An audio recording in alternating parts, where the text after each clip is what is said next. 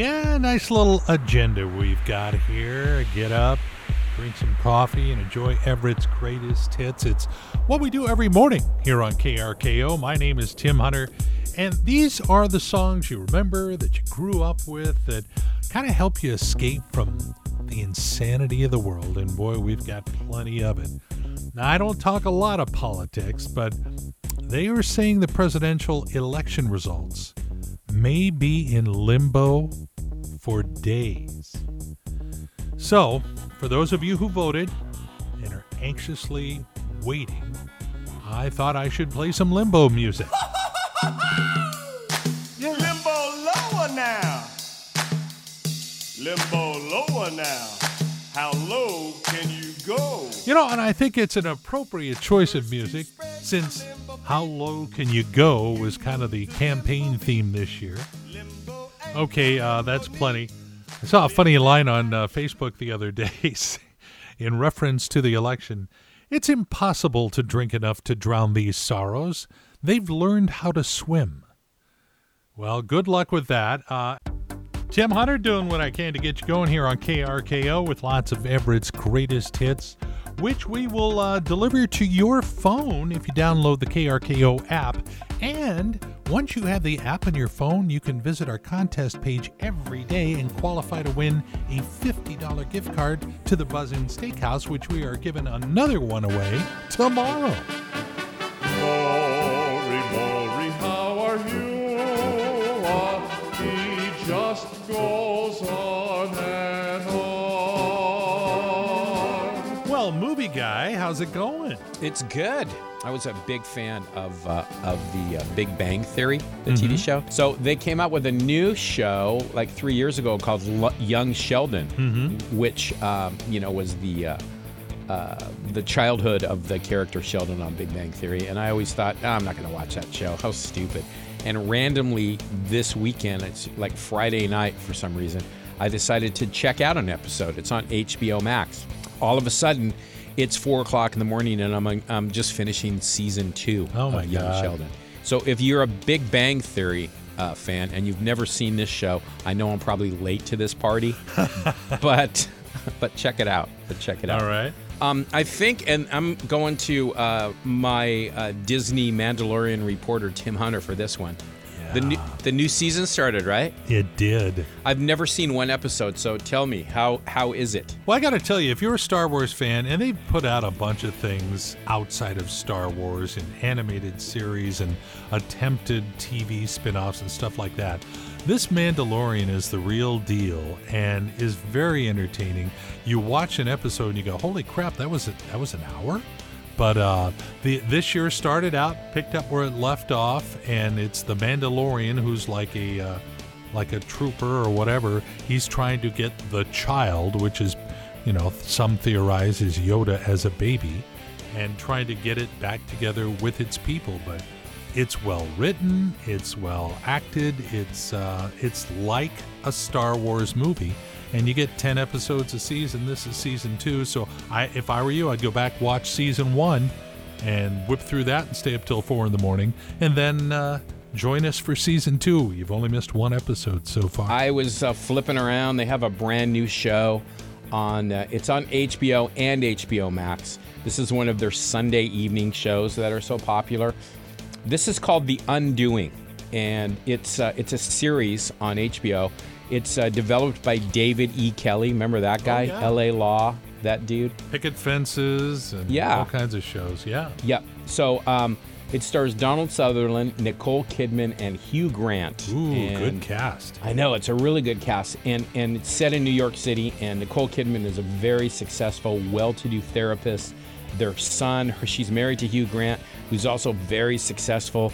They live in uptown Manhattan, and their kid goes to a private school, and everybody's happy, and these women that take their kids to school. And then all of a sudden, there's a murder, and one of the moms gets killed. And that's when the undoing begins. Oh, fun. And that's it. That's what I got. Well, that's good stuff. And there he goes. Maury the Movie Guy, of course, heard reclusively right here on KRKO. Boy, those guys were such a hot property, late 60s, early 70s. Oh, great stuff. Hey, good morning. Great to have you along. My name is Tim Hunter. It is playing Everett's greatest hits for you. Let's see. We made it to a Thursday. Happy Cinco de Novembro. Not that there is such a holiday, but we do have some special days on the horizon. Veterans Day, Wednesday. 2 days later, 1 week from tomorrow, you get a Friday the 13th, if that matters.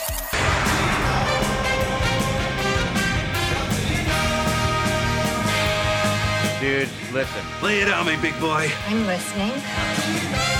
Oh, I know a whole lot of stuff, so I'm going to make sure you know as well. Oregon, in case you missed this the other day, I mean, we have so much going on with the presidential stuff.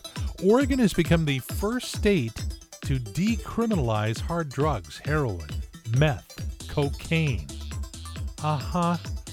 Meanwhile, in Utah, they have made hunting and fishing a constitutional right.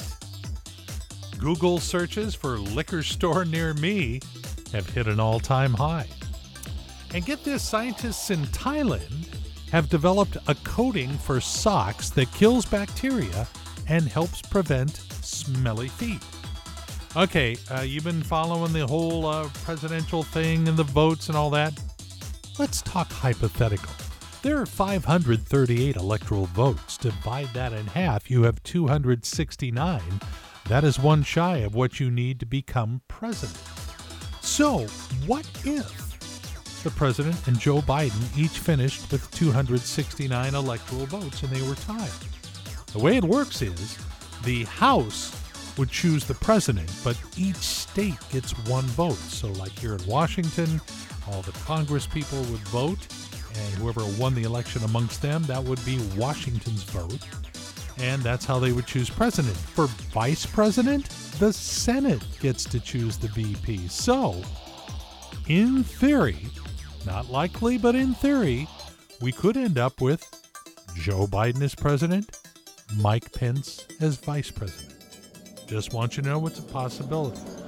And one more, over in England, a gang of wine thieves dug a tunnel, broke into a secure high-end wine cellar, and stole up to $65,000 worth of classic wine, but they missed a valuable collection of wine that was formerly owned by the late Whitney Houston.